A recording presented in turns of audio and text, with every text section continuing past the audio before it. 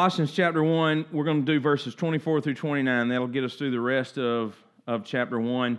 Then next week being Easter, we're gonna digress away from Colossians for 1 week.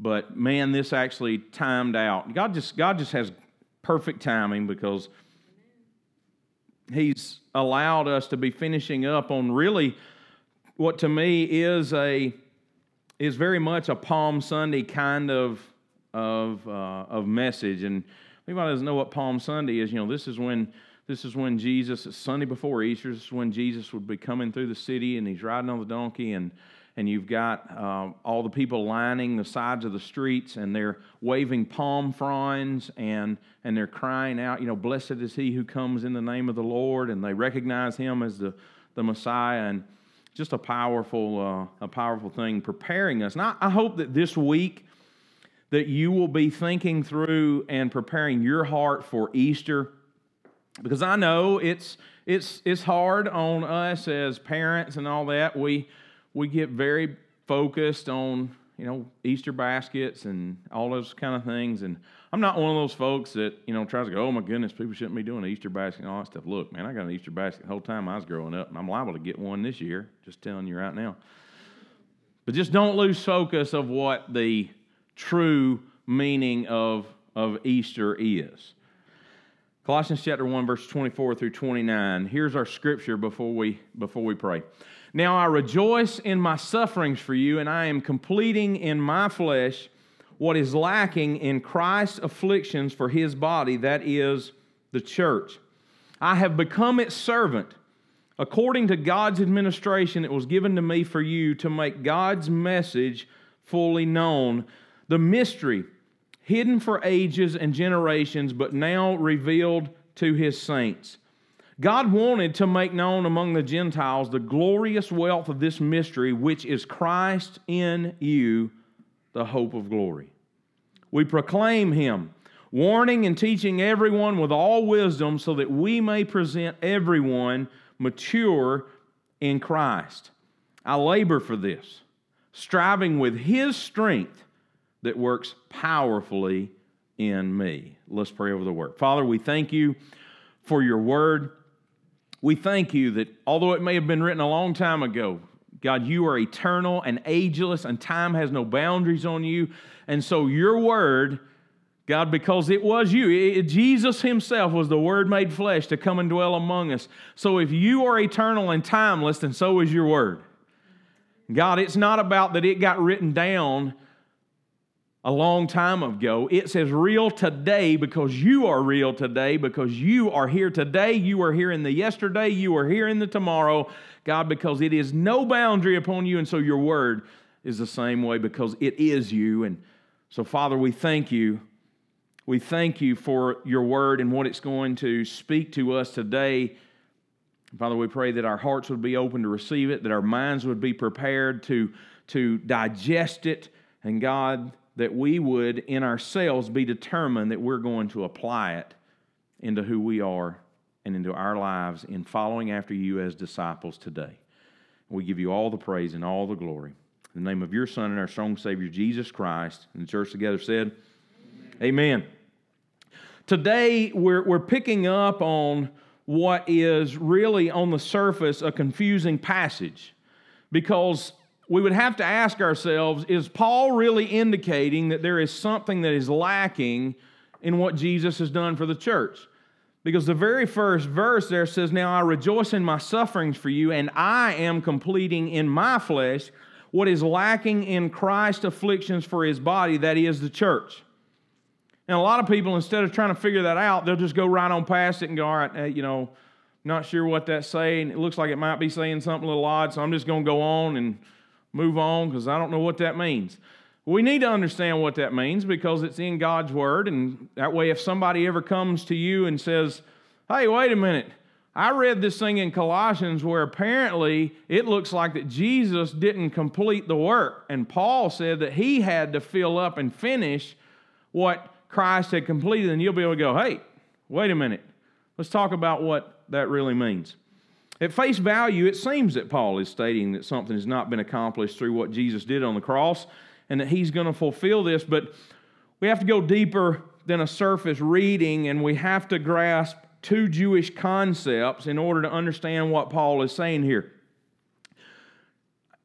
More than ever, I'm going to continue to remind you guys that you have to understand Scripture in cultural context and in historical context. Now, that doesn't mean that it doesn't have application today, but we understand phrases and words differently sometimes today than what they would have in that context. So when Paul says something and he's addressing a current teaching or he's addressing certain religious standards, if we don't know that, then we interpret it to mean something else versus going, wait a minute, I understand the religious culture that he was in, and so when he says this, I can see what he's speaking to instead of trying to take and go, I think that means this today, okay? I'll continually remind us of that as we go through Scripture, because that's often how people get misled about what the Word of God means, because they try to take something that was written in a cultural context and then they want to turn around and interpret it through today's context instead of understanding it in that cultural context and seeing how it applies to today. You gotta understand it first and then see how to apply it, not try to figure out today and use that to interpret use that as the lens through which we look at Scripture from back then. We'll get it a little backwards. These two Jewish concepts that Paul was addressing here one is what's called corporate Christology. Now, if you remember, just back a couple of weeks ago, we talked about a Christological hymn. So, what is Christology then? What's it talking about? It's talking about Christ. It's talking about Jesus. That's all it is. Nothing complex here. Thanks for everybody yelling out the answer all at one time. Your enthusiasm inspires me this morning. Corporate Christology. It's actually expressed at the end of the passage when he talks about the church as Christ's body. So corporate is, you think about a bunch of different things that are brought together. It's a corporation. It's something corporate. We talk about corporate worship. That's not individual worship. That's when multiple people come together and we say, well, you're having corporate worship. There are multiple people come together to do this as one. Corporate Christology has to do with that what is true of Christ is true of His people because they are His body. So corporate Christology says that what is true about Christ applies to His people then. The second concept was about messianic woes. It's about the Messiah, the one who's going to come and deliver. So we're going to take a few minutes to talk about the messianic woes. There was a belief system at the time with the Jewish religious system that time was divided into two ages. There was the present age, and then there was the age that was to come. And they saw those as two very distinct time frames, and that the dividing line in those was going to be a time when the people of God would begin to suffer great tribulation that would be understood scripturally in their minds as the birth pangs of that new age. So they thought we're gonna come along in the present age, and then boom, there will be this moment in time where the people of God, you can't really say the church because the church was a Christian thing, and Christianity is different than Judaism. The Old Testament is all about Judaism. Christ comes along in order for you to have Christianity, okay? I often hear people mistakenly refer to stuff in the Old Testament as Christianity that's not. That was Judaism, which was leading us to the need for Christ. And then after Christ comes Christianity. It's when it's got Christ in it. So they believe, though, that there was this, you come along, all of a sudden, the present age, boom, there's the people of God will go through this great tribulation, and that will usher in the age that is to come. Now, Paul, though, had come to see this differently in light of what he had seen with Jesus coming, Jesus' death, and Jesus' resurrection. Because now what Paul was understanding was that there would be an overlapping of these two ages. The present would be overlapped then with the age that was to come, And therefore, there would be some tribulation that would occur. And don't anybody misunderstand. I'm not talking about the tribulation that you see in Revelations, just in case anybody gets worried about that. Trials and things like that would occur while the present age was still occurring and the age to come was making its way in. Now, I know your mind's going in circles right now, and you're going, I'm not entirely sure maybe exactly what he's talking about. We're gonna keep working this out. I want to share with you out of a commentary that I read this week. Jesus' resurrection had inaugurated the new age. In other words, it brought it in. You think about it, we just had a presidential inauguration. They make a transition from one to another. Okay? Jesus' resurrection had inaugurated the new age, but the old would continue alongside it until Jesus' second coming. The whole of the time span, this being the entirety, the whole, not like the hole that you fall into, but the whole as an entirety. The entirety of the time span between the Lord's resurrection and His return was, then, the period of the turnaround of the eras. Therefore, that whole time frame would be characterized by the messianic woes. Such suffering, indeed, is actually regarded as evidence that the sufferers really are God's new people. We don't want to hear this. We don't want to hear people thinking this way, but that suffering was really the evidence that people are really God's new people. That is why Paul can talk of rejoicing in his sufferings as opposed to merely rejoicing in the midst of or despite his sufferings. All right, let's talk about that for a minute. What he's saying is he recognizes that we see throughout Scripture that the Messiah was going to suffer. All right, and we're going to look at some scriptures here in a moment to help you see the connection to us with that. But that the Messiah was going to suffer. And he says, so those are the messianic woes. Pain, trial, tribulation, all these things he's going to go through. But he says, when we came into Christ, who was the Messiah, then the belief was that if we suffered in the same way that Christ suffered, that was evidence that we were His people. Because if you weren't God's people, why would you be suffering? Because why would the enemy be coming against you in things and causing suffering related to religion if you weren't truly a follower of Christ and if you weren't God's people?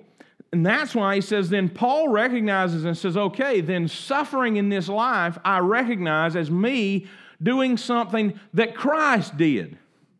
And so since I am partaking of what Christ is doing, I can even rejoice in the suffering because the suffering helps me see that I am Christ versus just I'm rejoicing in spite of suffering.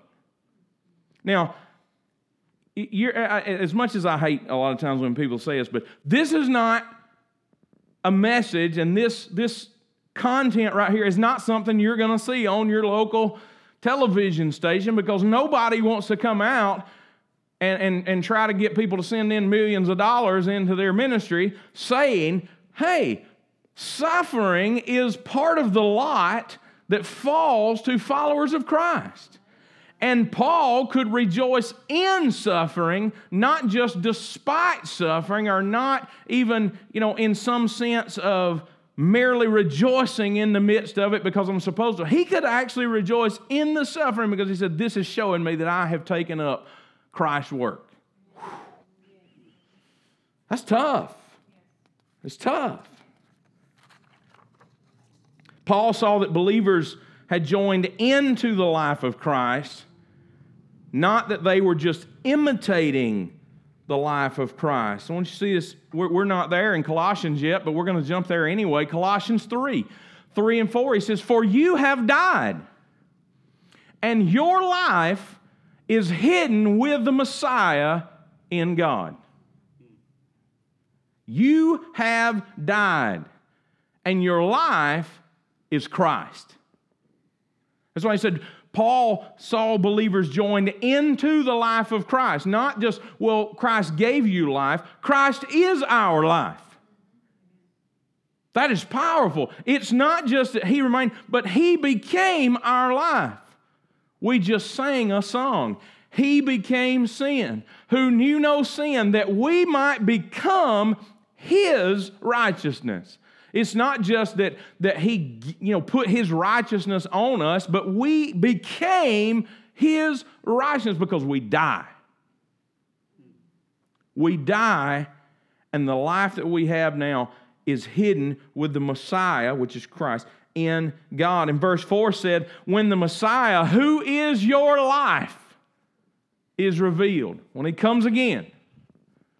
Because remember, they've already seen Christ. Christ has already been there, and now Paul is writing to this church. So when he's saying revealed, he's not saying, well, we've never seen him before. He's talking about when he is revealed again. When he comes back, when the Messiah who is your life is revealed, then you also will be revealed with him in glory.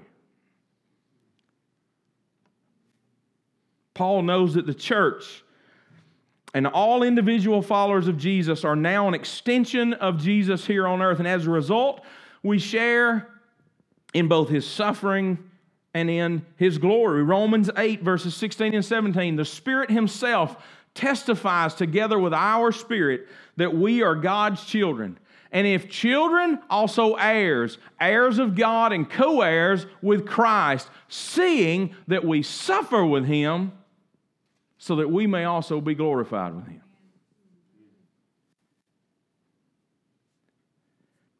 Then this is tough stuff leading up to the idea of Easter. When he's going through all of the suffering, he's being beaten, he's being mocked, he's being scourged. They blindfold him. Hey, tell us which one of us it is that struck you and suffered. He says, we're children and heirs of God and co-heirs with Christ, seeing that we suffer with him, so that we may also be glorified with him. Our men just saw this recently in Bible study, Philippians 3:10. My goal, Paul said, is to know him and the power of his resurrection and the fellowship of his sufferings, being conformed to his death. Paul also saw that he would suffer in order to use a phrase from today, to take the heat, if you will, away from the church itself. That sometimes the suffering of a few would actually help bring relief to the many. I want you to see this in 2 Corinthians chapter 1, verses 3 through 7. Praise the God and Father of our Lord Jesus Christ, the Father of mercies and the God of all comfort. He comforts us in all our affliction, so that we may be able to comfort those who are in any kind of affliction through the comfort we ourselves receive from God. I'm going to stop there for a minute because it makes me want to preach this stuff right here. Man, this is powerful stuff. Listen, he says, praise the God and Father of our Lord Jesus Christ, the Father of mercies and the God of what comfort? All comfort. My goodness, the God of all comfort. And then what does he follow that up with? He says, God comforts us in all our affliction for a purpose. He does so for a purpose. It's not just so that we alone will be comforted. That's part of it. That's part of it. But he says he comforts us in all our affliction so that we can turn around. Listen to that. Oh my goodness, this is good. There is an element that God plays in comforting those who are in affliction, but there is an element that we as followers of Christ are supposed to also play in comforting those who are in affliction. And the problem is when only one half of that equation works. The problem is if we are only relying on God to be the one to comfort those who are in affliction instead of recognizing our part. Because if we're not careful, we become like a sponge. We just want to soak it up, but we don't want to give it out. We don't want to be a conduit sometimes. We just want to be a sponge. The conduit, when water flows through it, it gets wet. But it's just passing it through onto something else. But the sponge just tries to soak it up for itself. He said, God comforts us in all our afflictions so that we may be able to comfort those who are in what kind of affliction? Any kind of affliction. You're going to have to talk with me today. You're going to have to. He comforts us in what? What's that word? All right, I'm going to give y'all another chance. He comforts us in what? all our affliction, so that who? We may be able to comfort those who are in what? Any kind of affliction. In all our affliction, He will comfort us, so that we, not He, so that the church can turn around and be able to comfort those who are in any kind of affliction. But how are we going to do it? Through the comfort that He gave us. So you can't hang on to the comfort that He gave you. He says it's got to happen through the comfort that we ourselves receive from God, that we're going to turn around. It's kind of like if somebody gives you a bunch of groceries and then you see somebody else who's hungry. If you just hang on to all the groceries, you can't help feed them. But if you are willing to take from what has been given to you and pass it along to someone else, my goodness, then He will comfort you in all your affliction. See, our fear is that when God begins to comfort us in our affliction, if I turn around and pour out of myself into somebody else, I'm going to be doing without. What did He say that He will comfort us in? All our affliction. So if you begin to see the levels of your comfort in affliction coming down, He's going to keep pouring in, because He's going to comfort you in all your affliction, so that you can turn around and can comfort people who are in any kind of affliction through the comfort we ourselves receive from God. So if you are turning around and pouring out that comfort to other people who are in affliction, He's going to keep pouring into you to comfort your affliction, so that you will comfort other people, because if not, then you just eventually expend all of that and you couldn't comfort anybody anymore.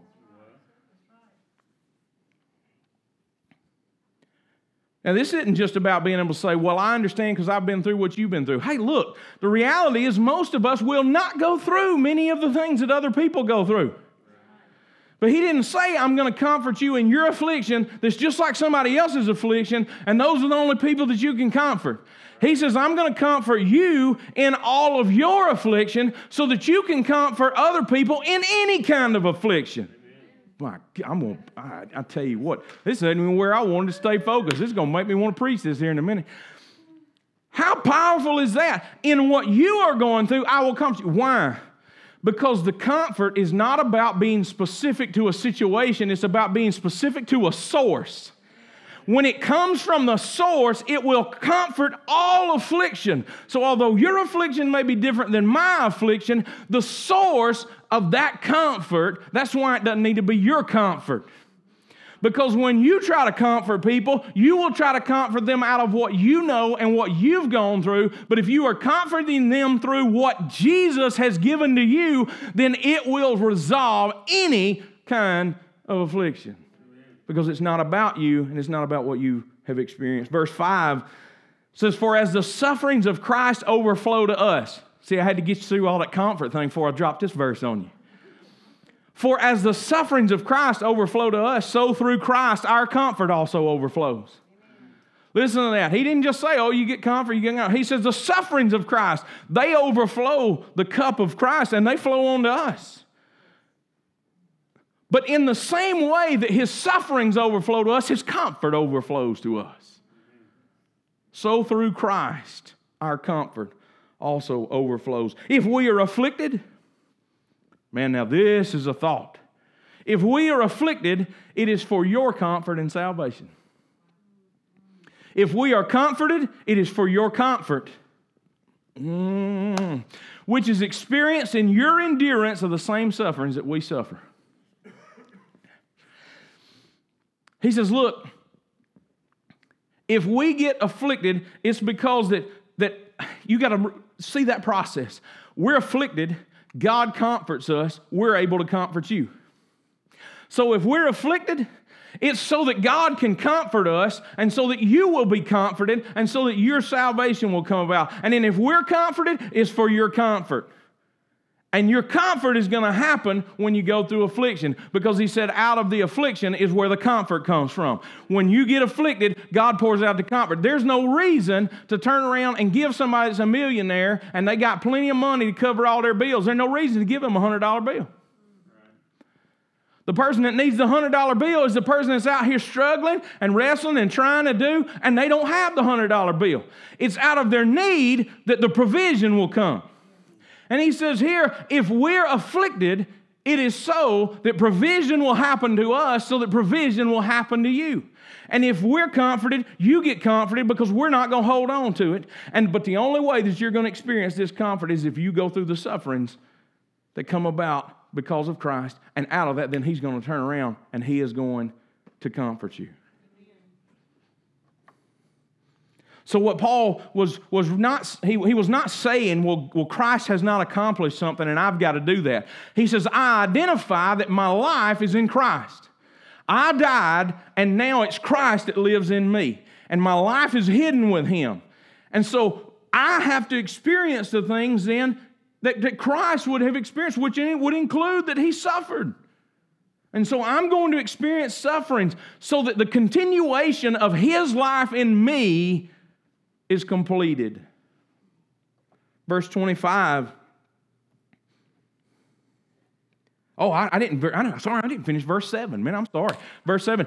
And our hope for you is firm because we know that as you share in the sufferings, so you will share in the comfort. I got you there talking. I just didn't read the verse. I got so excited about it, I didn't read the verse to you.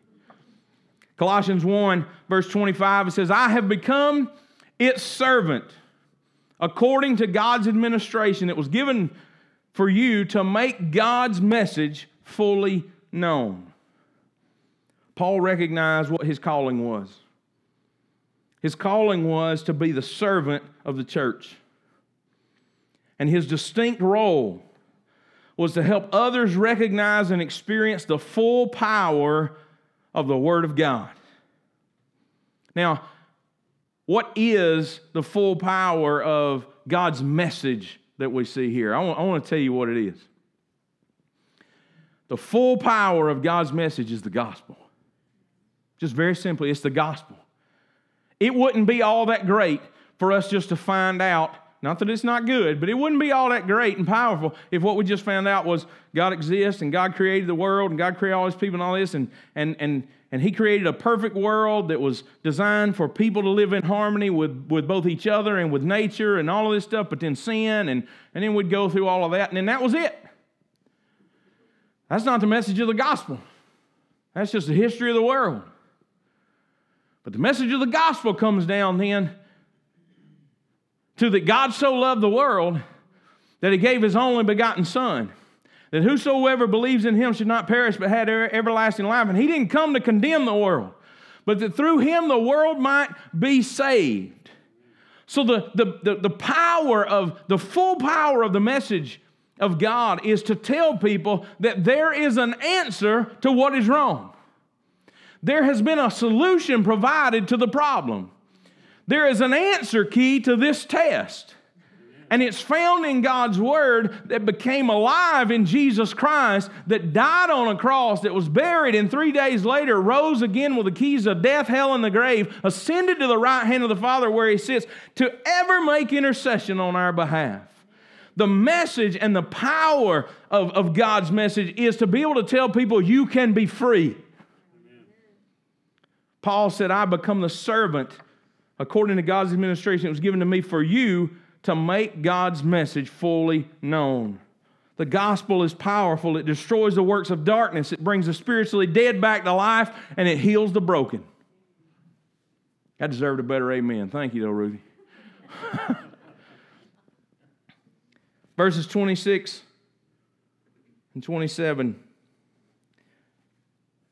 says, the mystery hidden for ages and generations, but now revealed to His saints. God wanted to make known among the Gentiles the glorious wealth of this mystery, which is Christ in you, the hope of glory.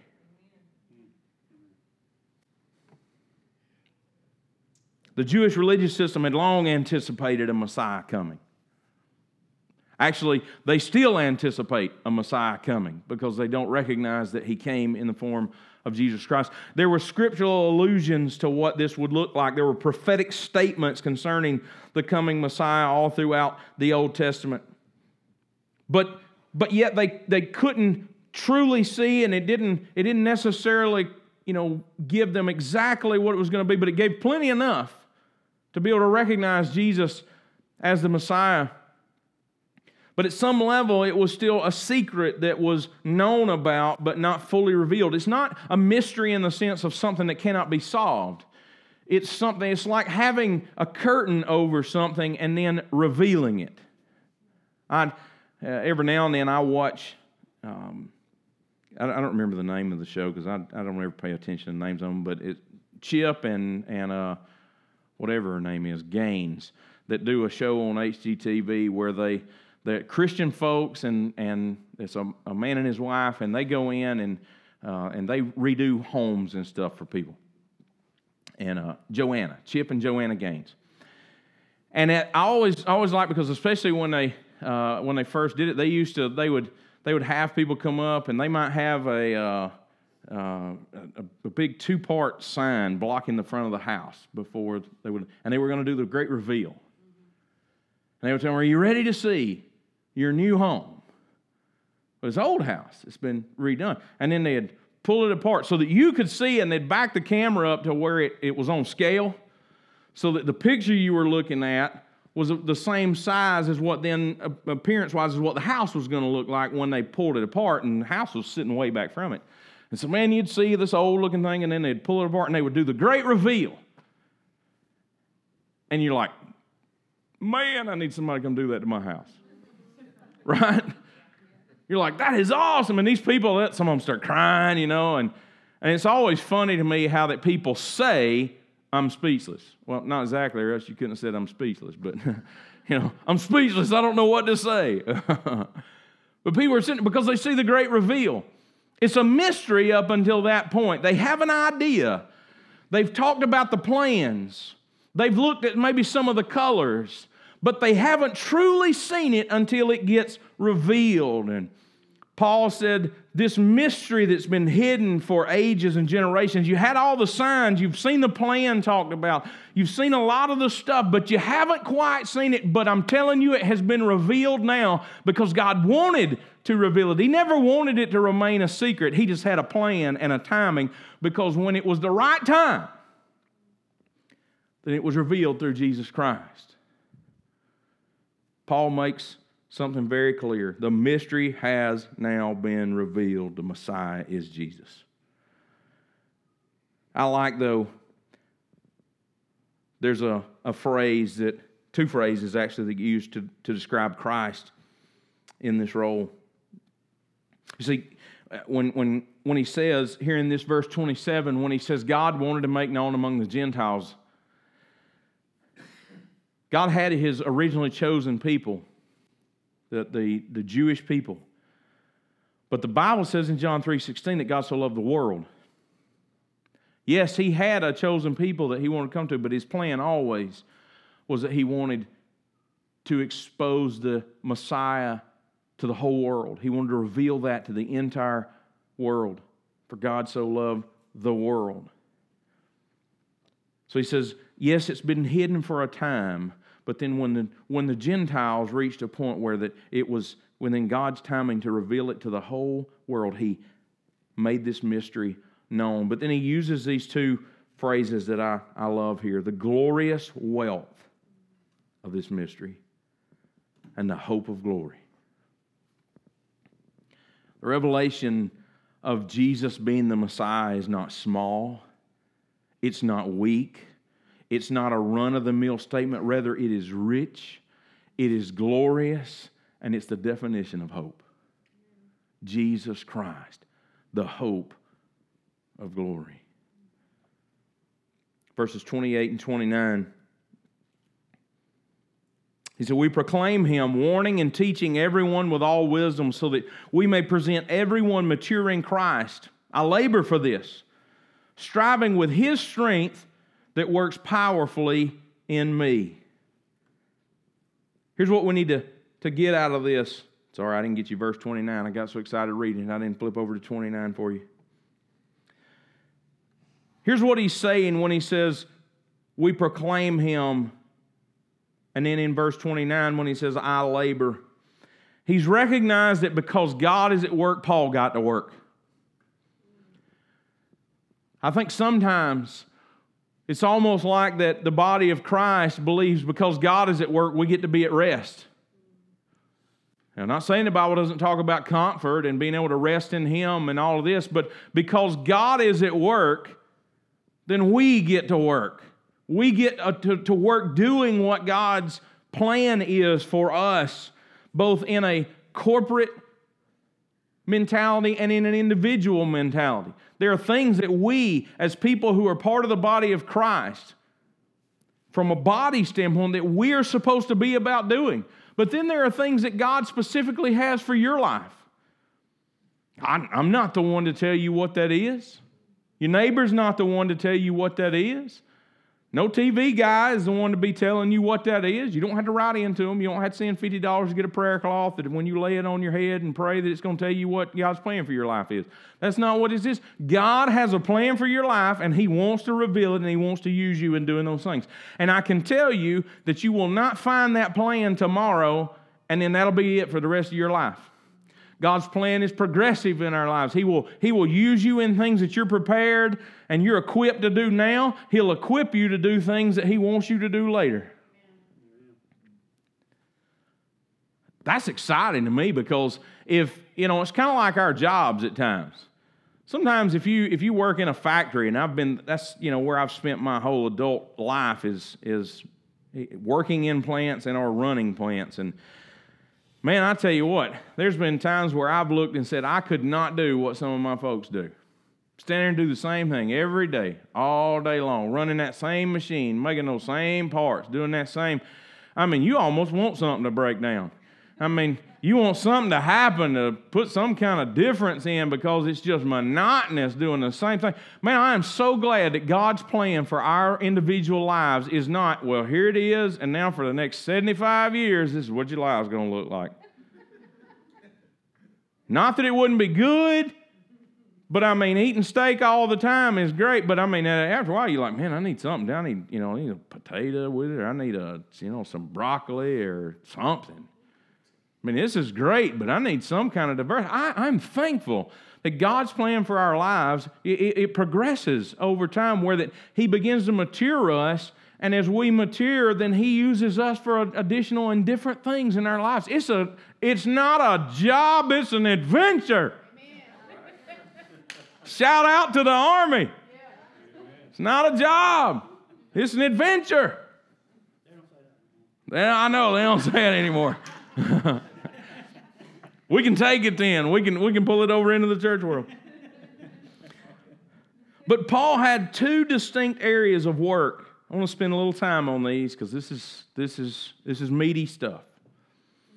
Two areas of Paul's work in the church, he said, was warning, and I would, at some translations use it as admonishing, and the second one was teaching with all wisdom. What does it mean when he said, part of my role is warning? He said, we proclaim him warning and teaching. Warning is to warn or counsel in terms of someone's behavior. And I'm going to tell you that it's the most resisted form of ministry today. Amen. It's the most resisted form of ministry today. Now, I'll tell you why. Let's talk about why before we talk about the rest of it. The why is because people are hateful. I'm sorry, I didn't even set you up well for that one. I just come with a right cross and drop the mic and go on. People's attitude of correction and warning and counsel is hateful. It's not Christ-like. It doesn't show humility. It doesn't show a brokenness. It doesn't show a love for someone. The Bible says, speak the truth in love. And so there's this warning and counsel that happens just because I want to be able to tell you about what you're doing wrong in your life versus looking and saying, I am brokenhearted and I'm driven to prayer because of my love for you and my concern about what it is that you're doing in your life that is so evidently wrong and damaging, even if you don't recognize it. There are people that you can build a house in the wrong place.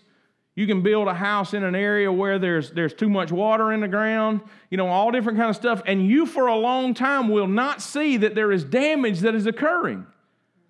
And so people, oh no, we got a great house. Look at our house. It's sitting here. And then you get 10, 15, 20 years down the road, and the erosion effect that's been going on all of a sudden causes a catastrophe. 2 days before it happened, 1 minute before it happened, you maybe didn't know anything was about to happen, but it had been occurring the whole time. And someone with proper knowledge of what was going on could have warned you and counseled you. You don't need to go and build in that place because there's a problem that eventually is going to erode the foundation of what you're building on.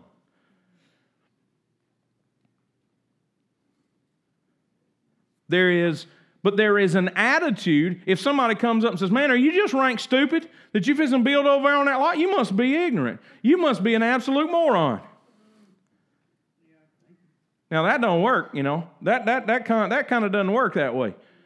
But if somebody comes along and says, hey, man, I know how hard that you have worked for your money, and I know what a struggle's been, and I know how much you want to do this, but hey, let me tell you what I know about this piece of land right here. This is a bad spot because, I looked at this several years ago, and I contemplated building on that type of thing myself. Let me tell you what that's going to cause. And here's some information. Let me show you. Here's a study that was done on it that shows exactly what that will do. Because, man, I don't want you to waste your money. I don't want you to waste your time. I don't want you to be 10 years in a row. You go, man, I appreciate that. Thank you can I have a copy of that? Yeah, that's what I brought it over here for. Because, man, I did not want you to waste your life on this. When we approach someone and we are able to warn and counsel in terms of behavior from an attitude that is Christ-like, then it changes people. And while it may not be readily received in the moment, it is planted without so much anger, frustration, and rebellion. And then it will begin to bear fruit over time. Now, here's the opposite side of that. The reason that people will not receive warning or counsel in terms of their behavior is because they're proud. You're not going to correct me. You're not going to tell me. Ain't none of your business. This is my life. Now, let's hold on for just a blessed moment. If we're all connected in the body of Christ, and something is sitting here poking the foot, and I'm a hand, and the whole body hurts, because something's poking a foot. Ask my son right now. That shoulder, it hurts. It makes the rest of you. I had a heel problem here about 2 weeks ago, and man, it made my toe start hurting because I was walking weird, trying to protect my heel, and it made my toe hurt. You can't say that connected within the body of Christ, it ain't none of your business what I'm doing in my life. Yes, it is. If you say you're a believer and you're connecting in with the body of Christ, because what you're doing, it hurts the whole body. And the whole body doesn't get mad at the foot and go, my goodness, how dare you have got stung by that wasp. Right? But the hand will turn around and care for the foot. The eye will help the hand see how to do it. The mind will guide all of them in what to do. Muscles in the back will help you bend over to reach it. I engaged in a conversation regarding this very thing this week. And as is common, the person dropped back to the default defense. The Bible says to not judge. In short, I'm going to tell you, that's a lie. Wait a minute. I've read where the Bible says, judge not. Wait a minute. Can we just not try to take half of verses when we read stuff? I mean, that's like going over in one part where the Bible says Judas went and hanged himself, and then go get another verse where it says, go down and do likewise. Right? You just plucking stuff out, you can make stuff say some stuff. Well, the Bible says, judge not. The Bible says, judge not, lest you be judged. And then it goes on to say something else. It says, because with the same measure with which you use with someone else, that's what's going to be used with you. So if you use, and then we got to go, because then it goes on to talk about that, you're trying to take the splinter out of somebody else's eye when you get the beam in your own eye. Look, then let's take the whole context of what that's saying. He's dealing with some hypocritical people. Look, you over here trying to nitpick somebody else when you got this massive sin in your own life, and you're trying to be judgmental Not that you were judging. We're going to talk about that here for just a second, because this is important in this idea of what Paul was doing and the resistance that the church world has to this today. He was dealing with the fact that their attitude was wrong, because they had major problems in their own life that they were willing to ignore because they was wanting to pick on somebody else and be a hypocrite. They weren't broken by that person's sin. They weren't disheartened and concerned and out of love wanting that person's life to change. No, they were worried about ignoring their own stuff in order to pick on something that was in that person's life. So what he really said was this: the standard that you use to judge, it could be used to judge you. So it'd be better for you to not judge if you're going to judge with a hypocritical standard. Now, we know this to be an accurate interpretation of Scripture, no matter what you're thinking. We know this to be an accurate interpretation of Scripture because of this. I'm going to show you the Word. I don't tell you my opinion. I'm going to show you what the Word says. John chapter 7, verse 24. So stop judging according to outward appearances. Rather, judge according to righteous judgment. You can't get that emotion right there on the podcast. That would be me throwing arms wide open going, how about that? Catch that scripture outside. How about that? Well, just saying. John chapter 7, verse 24. Stop judging according to outward appearances. Now, but let's take that. Now, because you know what we have a tendency to do? When we read scriptures like this, we have a tendency to go, well, you were judging bad stuff. Right? You were judging bad stuff. You looked on the outward appearance and judged something bad. I'm going to tell you something else. There's people that look on the outward appearance and you judge somebody good and they as rotten to the core as an apple with a worm eat up all in the middle. Stop judging according to outward appearances. See, because you looking at somebody, they look so nice. They look so sweet. They come into church and they dressed all right. They dressed nice maybe. And they come in and they're sweet to everybody. Oh, it's so special. And they just tell her, oh, we love you. I love you in Jesus. They get in the car. Y'all shut up. All y'all kids, shut up. Where are we going to eat? Why you always want to go out to eat somewhere? You always want to spend money. Why ain't never? My Lord, you ain't cooked in 5 years.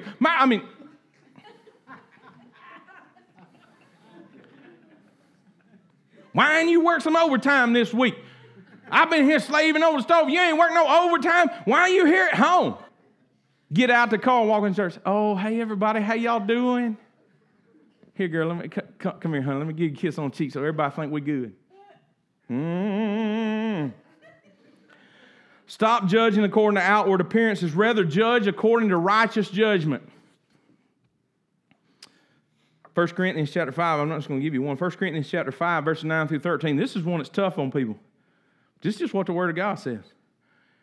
Paul, writing to the church at Corinth, says, I wrote to you in a letter. So it was a different letter. I wrote to you in a letter not to associate with sexually immoral people. I did not mean the immoral people of this world or the greedy and swindlers or idolaters. Otherwise, you'd have to leave the world because they all out there. But now I'm writing to you not to associate with anyone who claims to be a believer, who is sexually immoral or greedy, an idolater or verbally abusive, a drunkard or a swindler. Do not even eat with such a person. For what business is it of mine to judge outsiders? Don't you judge those who are inside? But God judges outsiders. Put away the evil person from among yourselves. Look, I know this one's, I could preach this passage all by itself. This is a tough one. But here's what he says. He says, look, if people are going to claim they're believers, but they still living in ongoing outright sin, they're sexually immoral, they're swindling people, they're greedy, they're an idolater, so they worship something other than God. They're verbally abusive, they're a drunkard. He says, not only am I telling you that you're not supposed to be don't even eat with them. Why? Because what that tells the rest of the world is, hey, you can do all of those things in an ongoing lifestyle. You good. Because you say you're a believer. Ongoing lifestyle.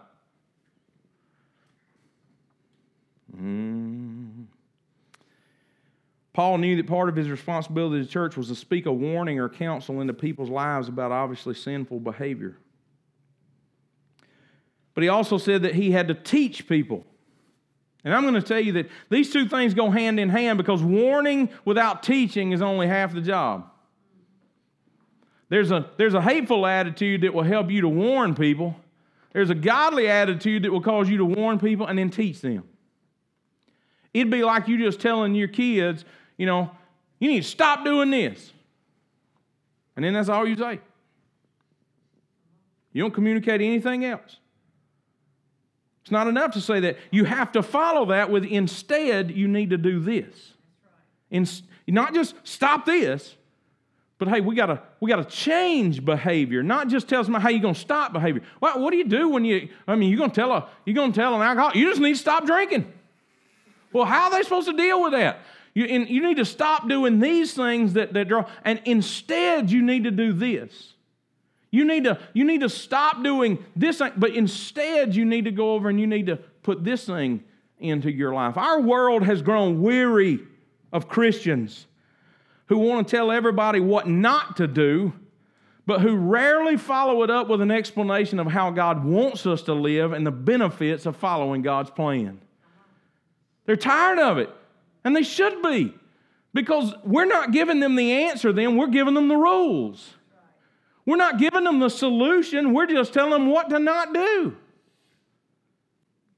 For instance, in the discussion I had earlier this week, I pointed out, it's not enough to show that sex outside of marriage is sin. It just is. Been there, done that before I got married. That's why, y'all know the story. I mean, ended up pregnant outside of marriage. Hey, but sin outside of marriage is sinful, or sex outside of marriage is sinful. But if it's not enough to just say that, rather we have to share God's design for the wonder of sex inside of marriage. Although the way that some married people act, I don't know that it's all that great for them. Some of y'all ain't enjoying the benefits of being married.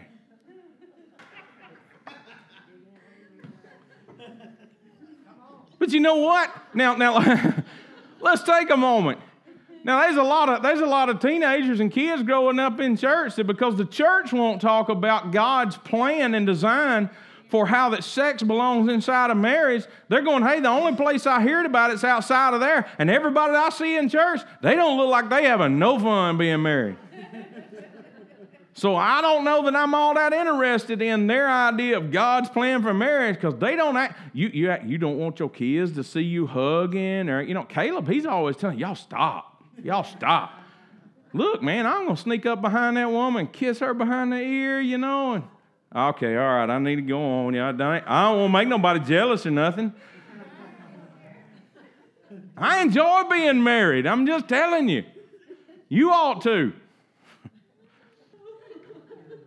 But we also need to be presenting the beautiful representation of marriage as the relationship between Christ and the church. It's not just, well, you can't have sex till you get married. It's why. Ephesians 5, verses 31 and 32. For this reason, a man will leave his father and mother and be joined to his wife, and the two will become one flesh. This mystery is profound, but I am talking about Christ and the church. I'm just going to tell you, attempting to enjoy the benefits of marriage, of which God has defined sex to be one of them, would be like you wanting to go to heaven but believing that you can do so without having to submit to Jesus or receive Him as your Lord and Savior. If you claim that you are a follower of Christ and you having sex outside of marriage, you are in essence, you are cheating on Christ. Because He says the marriage relationship is the earthly representation of Christ to the church. And if we think, hey, it's not a good thing to be cheating on Christ as the church, then not going into the marriage relationship is like, look now, when some of y'all know when we were younger, they had a saying. And they said, why buy the cow when you can get the milk for free? So if Jesus and his relationship to the church is represented by marriage, for this reason, a man shall leave his father and mother and be joined to his wife, and the two will become one flesh. This mystery is profound, but I'm talking about Christ and the church. Then our marriages should be a reflection. My goodness, this will make a good marriage sermon, but our marriages should be a reflection of the relationship between Christ and the church. And how often do you think that you really are supposed to find Christ and the church fighting? How often do you find that you think that the church and Christ ought to be not talking to each other for 3 or 4 days? Paul recognized that this combination of warning and teaching was his role to the body. His aim, he said simply that it was to lead the people of God to maturity in their spiritual walk. Paul ends with a powerful statement. There in verse 29,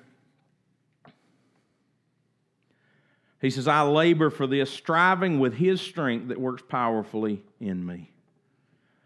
This is a strong statement, but here's what I truly believe. The work is to be accomplished through the strength of Christ working in us, not according to our own strength. I wish that every minister, every pastor, every missionary, and every evangelist would comprehend that. And too often, the people of God, we attempt to live our lives, we attempt to minister to other people within our own power, within our own methods, and within our own wisdom, and then we find ourselves burnt out. It's because we were never meant to do it in our own strength. We never were meant to do it in our own strength. It was always intended to be done through the strength of Christ. It's easy to say that, but then how do we help each other move past that? How do we help each other then to recognize? The first thing is, it's kind of like Alcoholics Anonymous. It's like saying, I got to admit I got a problem. It's, look, I can't do all of these things. I've got to find God's plan, and I've got to let God's strength strengthen me. And when God says, hey, it's time you need to rest, then you need to rest. When it's time that I need to spend time with my family, you need to spend time with your family. Hey, I need to spend time sharpening myself. I rejoice in my sufferings for you. I'm completing in my flesh what's lacking in Christ's afflictions for his body, that is the church. I've become its servant, according to God's administration that was given to me for you to make God's message fully known, the mystery hidden for ages and generations, but now revealed to his saints. God wanted to make known among the Gentiles the glorious wealth of his mystery, which is Christ in you, the hope of glory. We proclaim him, warning and teaching everyone with all wisdom so that we may present everyone mature in Christ. I labor for this, striving with his strength that works powerfully in me. Let's pray.